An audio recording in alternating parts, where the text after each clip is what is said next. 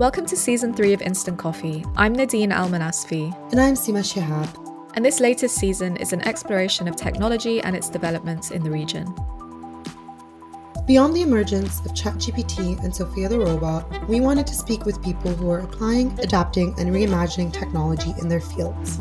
We will be exposed to medieval Islamic hospitals, failed Gulf techno-cities, emerging Iraqi fintech startups, inclusive artificial intelligence, and much more. In this first episode, we start by taking a look at the state of digital rights in the region. We all know that we should have access to an open and free internet, that we should be afforded the right to privacy and the right to freedom of expression online. But we also know that digital ethics and the laws that should be protecting these rights are not so robust, and digital incursions take place not only in MENA but globally. Our main guest, Dr. Nakeema Stefflbauer, takes us through some of the major points of concern she's encountered in her decades-long work as a tech executive, tech investor, and digital rights advocate. Her more global analysis will be complemented by specific case studies from the region, as we will also hear from Kassem, Mnejja, and Marwa Fatafta of Access Now, a digital rights advocacy group.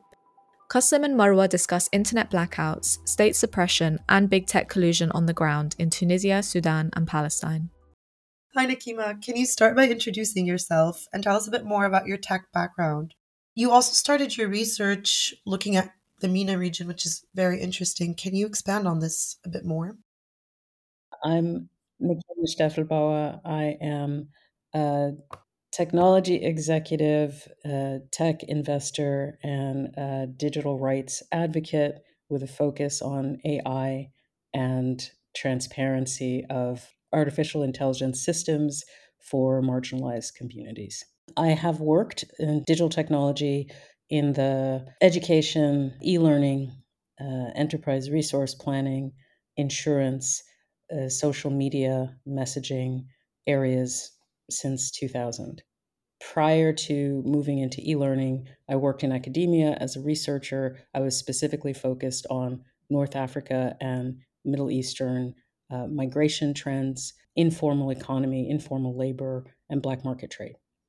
Nakeema also set up the NGO Frauenloop in Berlin, which is focused on empowering women from refugee, migrant, and other backgrounds to know more about how digitization is changing traditional industries, equipping them with access to technological knowledge and skills. Thanks for that intro, Nakeema.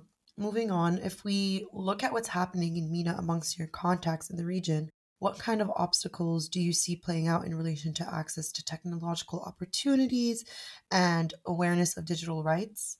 Would you say they're different to the concerns facing the students at Frauenloop or the issues we face in Europe, for example? I think it's the same challenge that you find in a lot of Western contexts, actually, with regard to women specifically, but with regard to technology opportunities, it's the challenge of the right opportunities and getting access to them once you've trained in a particular field. So let's take software engineering, computer engineering. There are tons of people studying computer engineering all over Egypt at the major universities. The problem is accessing opportunities that you can grow with, that you can rely on, is difficult. And it's one of the main drivers of people looking to move to other countries and escape from the region in order to pursue more permanent opportunities in the digital sphere. Also, if you look at Sudan, if you look at Tunisia, if you look at places where we've recently seen a lot more people applying for asylum, applying for work abroad, if you have a constant threat of military unrest, of government clampdowns, of being cut off from the internet entirely, it makes a lot of sense to consider alternatives to pursuing a long-term career where you are. This is really a driving force in terms of how you visualize upskilling yourself and being successful. Usually, if you don't have connections locally that can help you get into the right kinds of international technology companies, you want to at least be in a sector where you're going to have some oversight, some control over what you're paid and how regularly you're paid, and that you're going to be able to build a longer term career. It's not to be overlooked the fact that everybody has access to the same internet. So when we're all on Instagram and we're following stories about, Amazon paying its engineers $300,000 as a minimum salary, everybody in the world is seeing that and wondering why they don't have access or how they can get access, and maybe if move to one of the regions where these large salaries are more typical is possible, maybe it's worth risking quite a lot to, to get yourself into a position to have access to those opportunities. So a lot of what I think animates people who are based in Middle Eastern contexts is a desire to participate in the same way as they're seeing Western, North American, Europeans participating in this digital economy and this digital universe of metaverse and blockchain and VR and AI and all of these advancements that might feel at times like they're either going to be restricted because you don't have the right connection socially and educationally at home, or they might be controlled and unduly influenced by the state. And can we talk a bit more about that aspect, about how the state is shrinking online space? I mean, you can just look at Turkey. It's a very good example of how, the government has made very clear its desire to remain at the center of all digital communication that happens within the country, especially post coup, which many of us watched live, happening on Twitter. I think it's not to be underestimated the sensitivity that people have to growing up in a country where your government does not allow you to get online without IP addresses being available, being clearly delineated. Public space Wi-Fi access is the same. You need to identify yourself in a way that the government can find you if they want to. This is not the same internet as what was sold to many of us decades ago as surfing anonymously, meeting people, connecting all over the world. This is a different experience. It's similar, I think, in most countries, Jordan, certainly Palestine, Syria, Sudan, Lebanon. Everyone is aware that even if you don't have a centralized and a strong internet strongman, who's controlling traffic, you can never be sure whether some agency, some entity is not policing your activities online, as we've learned from various documentary exposés, your tweets on the X platform, anything that you do that is not both virtual private network protected and probably anonymized, you can be at risk.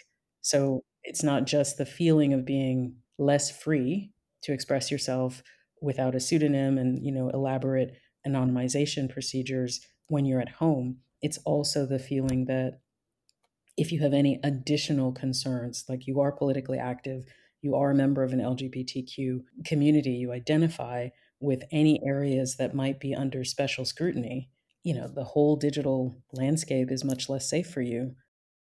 As well as shrinking space, states in the region have also carried out disruptive and total internet shutdowns at times. Kassem Mnejja, MENA campaigner at Access Now, is involved in the global campaign called Keep It On, working against internet shutdowns.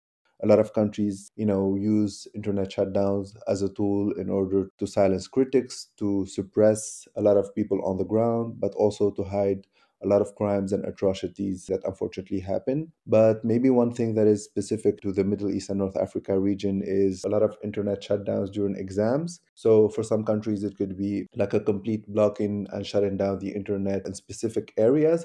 But in other countries, it could be blocking of some communication apps and some social media messaging apps in order to, again, the excuse and the argument that these governments present is to, prevent cheating. A lot of people think that shutting down the internet during exams is not really done in the sense that it's going to completely stop cheating, but it is a way to even more control the online space. It's a tool that a lot of governments use as an excuse, but again, there's no statistics that back up that, internet shutdowns during exams have been effective in preventing cheating. Internet shutdowns is just one part of it. But then again, when you see that there's a lot of issues when it comes to accessibility, when it comes to connectivity, when it comes also to legislation, when it comes to trying to control the online space, whether through like cybercrime legislation or laws and regulations that try to control the online space. And we've seen different examples of how an open internet space can help and can usher more opportunities for young people when it comes to education, when it comes to businesses. If you take the example of Tunisia, during the era of Ben Ali, it was a rampant censorship. YouTube and other websites were blocked for years. A lot of young people were frustrated, but then again, at that time, not a lot of people were very conscious about VPNs, virtual private networks, and around tools that try to circumvent these kind of restrictions and measures. Some people had to take risks and use VPNs in order for them to get news and see what was really happening. There was a lot of frustration among the youth, which made Ben Ali promise the removal of these restrictions in his final days of power. And then when you see the situation now, it's very different in the sense that an open internet in the country has presented more opportunities, jobs, tools for learning, and overall, it increased the reliance on the internet for work and education. It is important for governments in the region to understand when you control that, it is of course gonna make a lot of people think twice about the decision whether they stay in their countries, whether they open businesses in their countries or not, versus maybe move into another country that they're gonna find a more welcoming space and a better space where they can function and when they can operate or do their work and studies without these kind of restrictions that sometimes can be very costly on their lives. And we wanted to talk to you about Sudan. We've seen a lot of comments on the lack of social media output in relation to, say, for example, Palestine, due to the heavy control of the internet in the country. Can you speak to the situation at all? Sudan is, unfortunately, it's one of the countries that we have documented and that we've seen a lot of cases of internet shutdowns. We see that internet shutdowns have unfortunately been used as a restrictive tool during political transitions and times of, upheavals during the past few years in the country. We see that usually amid protests and street demonstrations, the different military regimes have resorted to cutting off internet access multiple times and for extended periods as well. Unfortunately, their internet shutdown has been used as a cover-up for, some human rights violations and atrocities that have taken place on the ground. And more often than once, unfortunately, we come across graphic reports of violence that emerge whenever the internet is restored. By shutting down the internet, this is usually a tool or something that is used in order to make political organizing and the exchange of information about protests, needs, and people involved. It makes it a bit more complicated. There was this NGO that is called the Sudanese Consumer Protection Society that has advocated in the past against internet shutdowns, and it managed to take the government to court, and the court ruled in its favor, and then it ordered the restoration of internet services in the country. So this was a big victory for the people in Sudan, but also across the region. And this triumph, unfortunately, it didn't mark the end of shutdowns.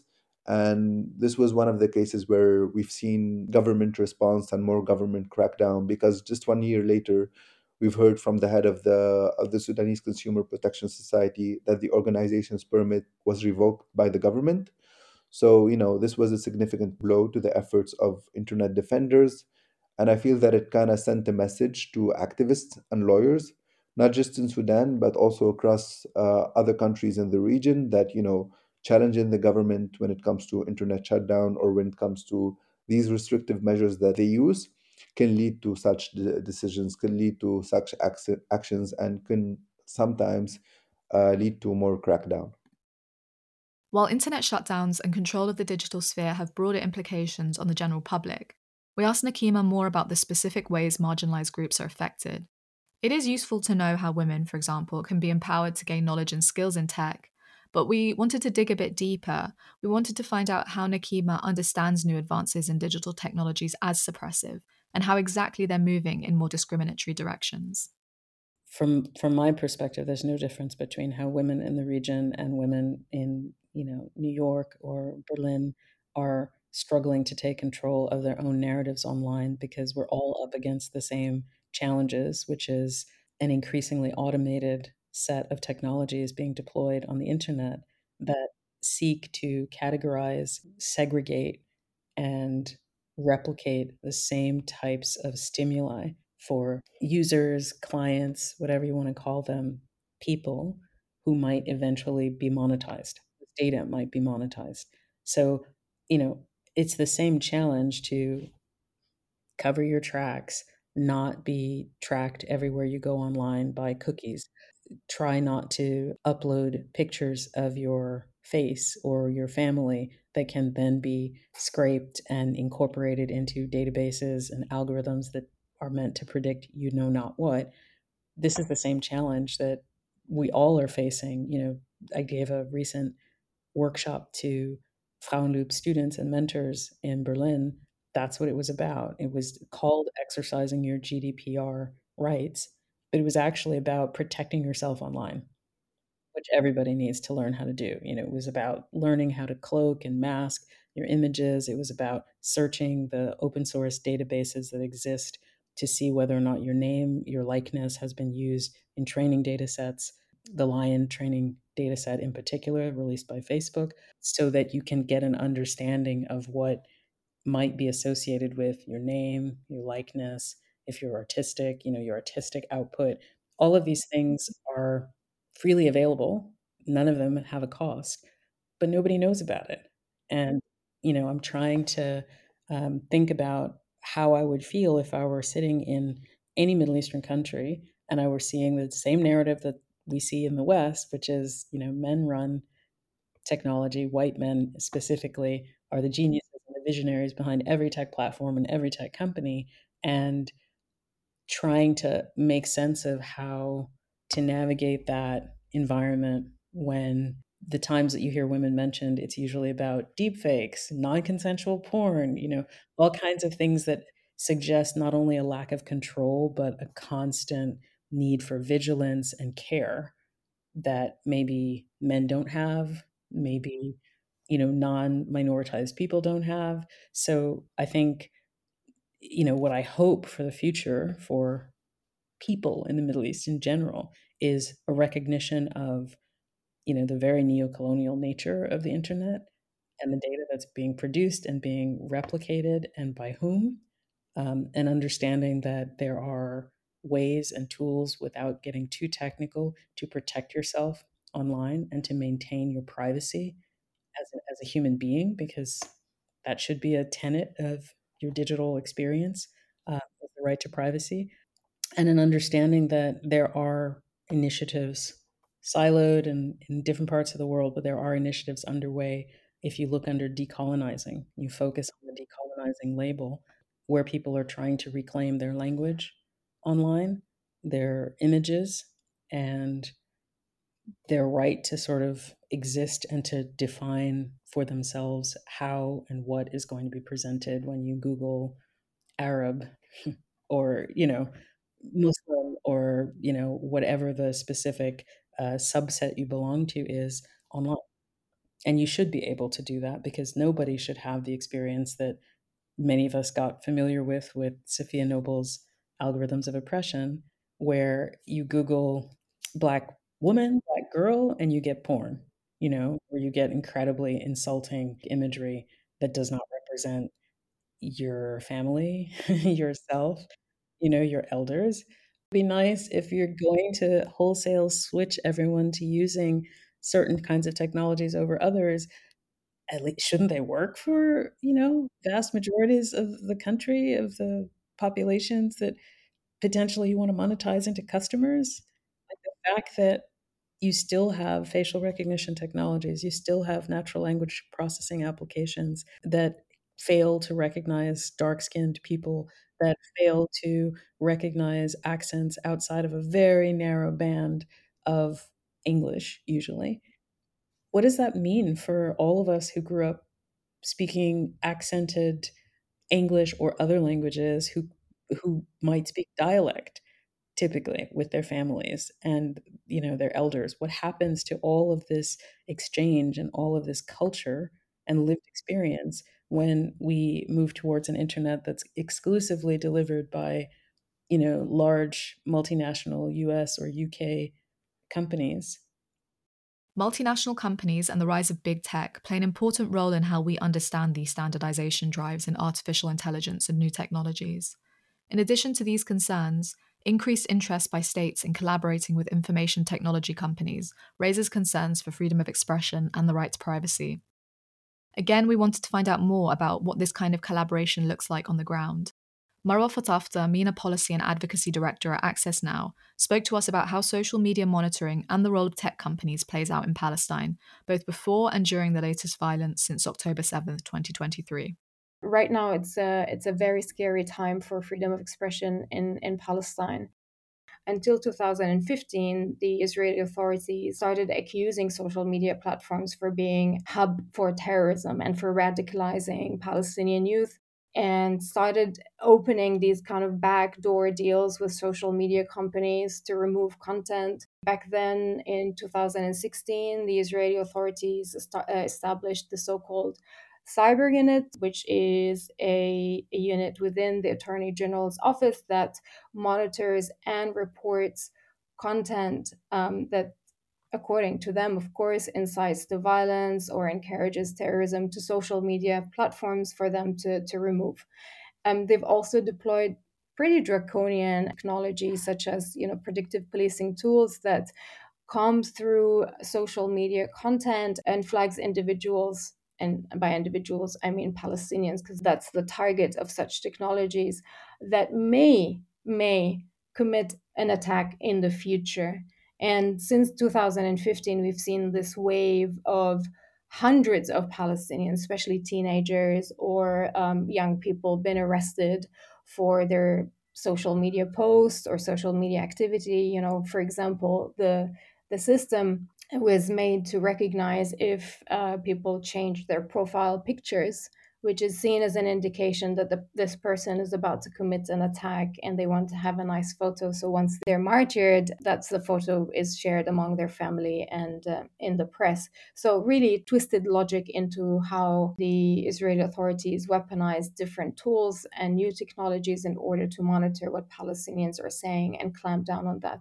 Pretty much since I started working on digital rights in Palestine in 2015, we see this systematic pattern of censoring Palestinian voices and suppressing their narratives by social media companies and tech platforms in general. Whenever there is an escalation in violence on the ground, we see matched to that an escalation of censorship and digital repression. And so right now, since October 7th, we've seen how platforms, and particularly Meta, and although Meta says that they're not implementing any type of content moderation actions that suppresses or demotes Palestine-related content, user experiences they tell a different story. I mean, and there are hundreds of people who said, since I started posting about Palestine, my reach has been reduced. And then also we've seen some new measures. For example,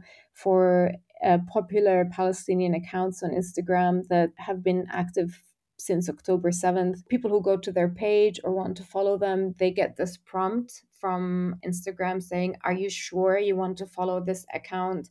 It has violated our community standards for a number of times," or they have been sharing disinformation. We have been in contact with the platforms. We have been raising and escalating those cases as they arise.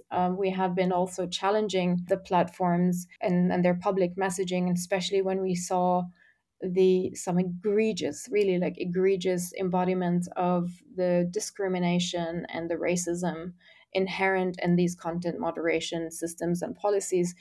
Example being when Instagram's auto translation translated the bios of users who had the Palestinian flag and words like Alhamdulillah into Palestinian terrorists are fighting for their freedom. In Instagram, I mean, Meta came up and said, "Sorry, that was an error in our system," which has always been their standard line. That the systematic censorship we see and we document over the years, and not just since the start of October 7th, is a matter of technical glitch and technical errors.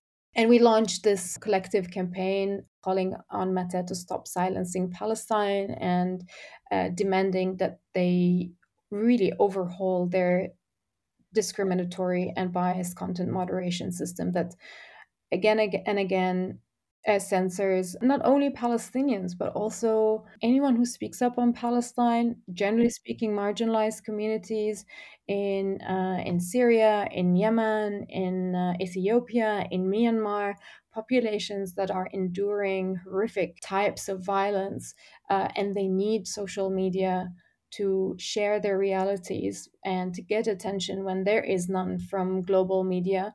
And we see that, unfortunately, those types of communities who are most at risk are not prioritized, their safety is not prioritized, their freedom of expression is not prioritized. And with that in mind, how has Israeli control of the internet and access to internet technologies changed during the current violence? I look at the genocide right now in Gaza. It's a humanitarian catastrophe of an unspeakable scale. There is ongoing internet shutdowns and disruptions since October 7th. We have been following closely connectivity status. Since the start of the war, there's been 10 complete communications blackouts. Since October, we saw that the Israeli authorities have been bombarding telecommunications infrastructure and internet service providers. The connectivity in Gaza plummeted by 80%, and the majority of internet service providers have not been working. I think the last time we checked, as of January 9th, 12 of the 19 internet service providers in Gaza are not working, are shut down, either because their infrastructure has been destroyed and damaged because of the heavy bombardment, or because they ran out of fuel because of the complete siege levied on Gaza by the Israeli authorities, or because Israel simply is toying with the internet. At the end of the day, they have full control over the Palestinian infrastructure, all the gateways and cables that connect Gaza with the rest of the world run through Israel. And the Israelis have been also quite open and clear about that. I mean, the Ministry of Communication had said in the beginning of the war that they are considering internet shutdowns in the Gaza Strip in order to hinder people from communicating with each other and also to hide the trails of their crimes. During political upheaval, big tech's responses to upholding freedom of expression have been inconsistent. But what options are there for meaningful change? We asked Nakeema where her thinking lies for the future, and how these recommendations that she makes go down in her conversations and presentations that she delivers to tech companies, policymakers, and other interested groups. How do people respond? Luckily, I've gotten really good responses from people in policy positions, and policymakers tend to be among the most outraged about how the abuses in North America, the abuses that are cropping up more and more in the UK, how they can be stopped within Europe. But I think that, what about if you're not in Europe? What about if you're sitting in Egypt, if you're sitting in, Morocco, and one of these countries where the governments seem incredibly eager to get their hands on the latest artificial intelligence algorithms so that they can pilot, unmanned warfare drones, so that they can use the latest screening and crawling algorithms to find out where all of the dissenters are within their own countries. You may not be able to get to the right people with this information at the right times. And it's really important to do that because, as I said, the message is the same from my perspective everywhere. You are entitled to use the internet for what it was built for, which is to connect with people in different circumstances, in different parts of the world, in different levels, without barriers. And you are meant to be able to, I think, navigate with some degree of security that, your words, your images are not going to be used against you. And that's what it really becomes when we're talking about investigating how algorithmic recommendations and predictions can work against and tell lies about the people, the communities, the populations that are being referenced. I think that that's the main challenge, is getting that message out ahead of all of the technology boosters who are saying that these are edge cases, these are minor tweaks that need to be fixed, and then we can go back to full-time reliance on and hyping of these technologies as being the best way forward. It would be really worth having conversations with Black and AI, which is a machine learning organization, global organization, co-founded or founded by Timnit Gebru, Deep Learning Indaba, which last year was held in Tunisia. These are the kinds of places and spaces where technologists who are familiar with the technology, who understand the challenges of contributing to open source networks from the global south, can speak to what it means to be able to get access to their peers in different parts of the world without the mediation of a big tech company that wants to police what is said and what is focused on. Thank you so much for listening to Instant Coffee, a podcast brought to you by the LSE Middle East Center. Join us every other Tuesday for a new episode. To find out more about Nakeema's work, as well as the advocacy campaigns of Access Now, follow the links in the podcast description.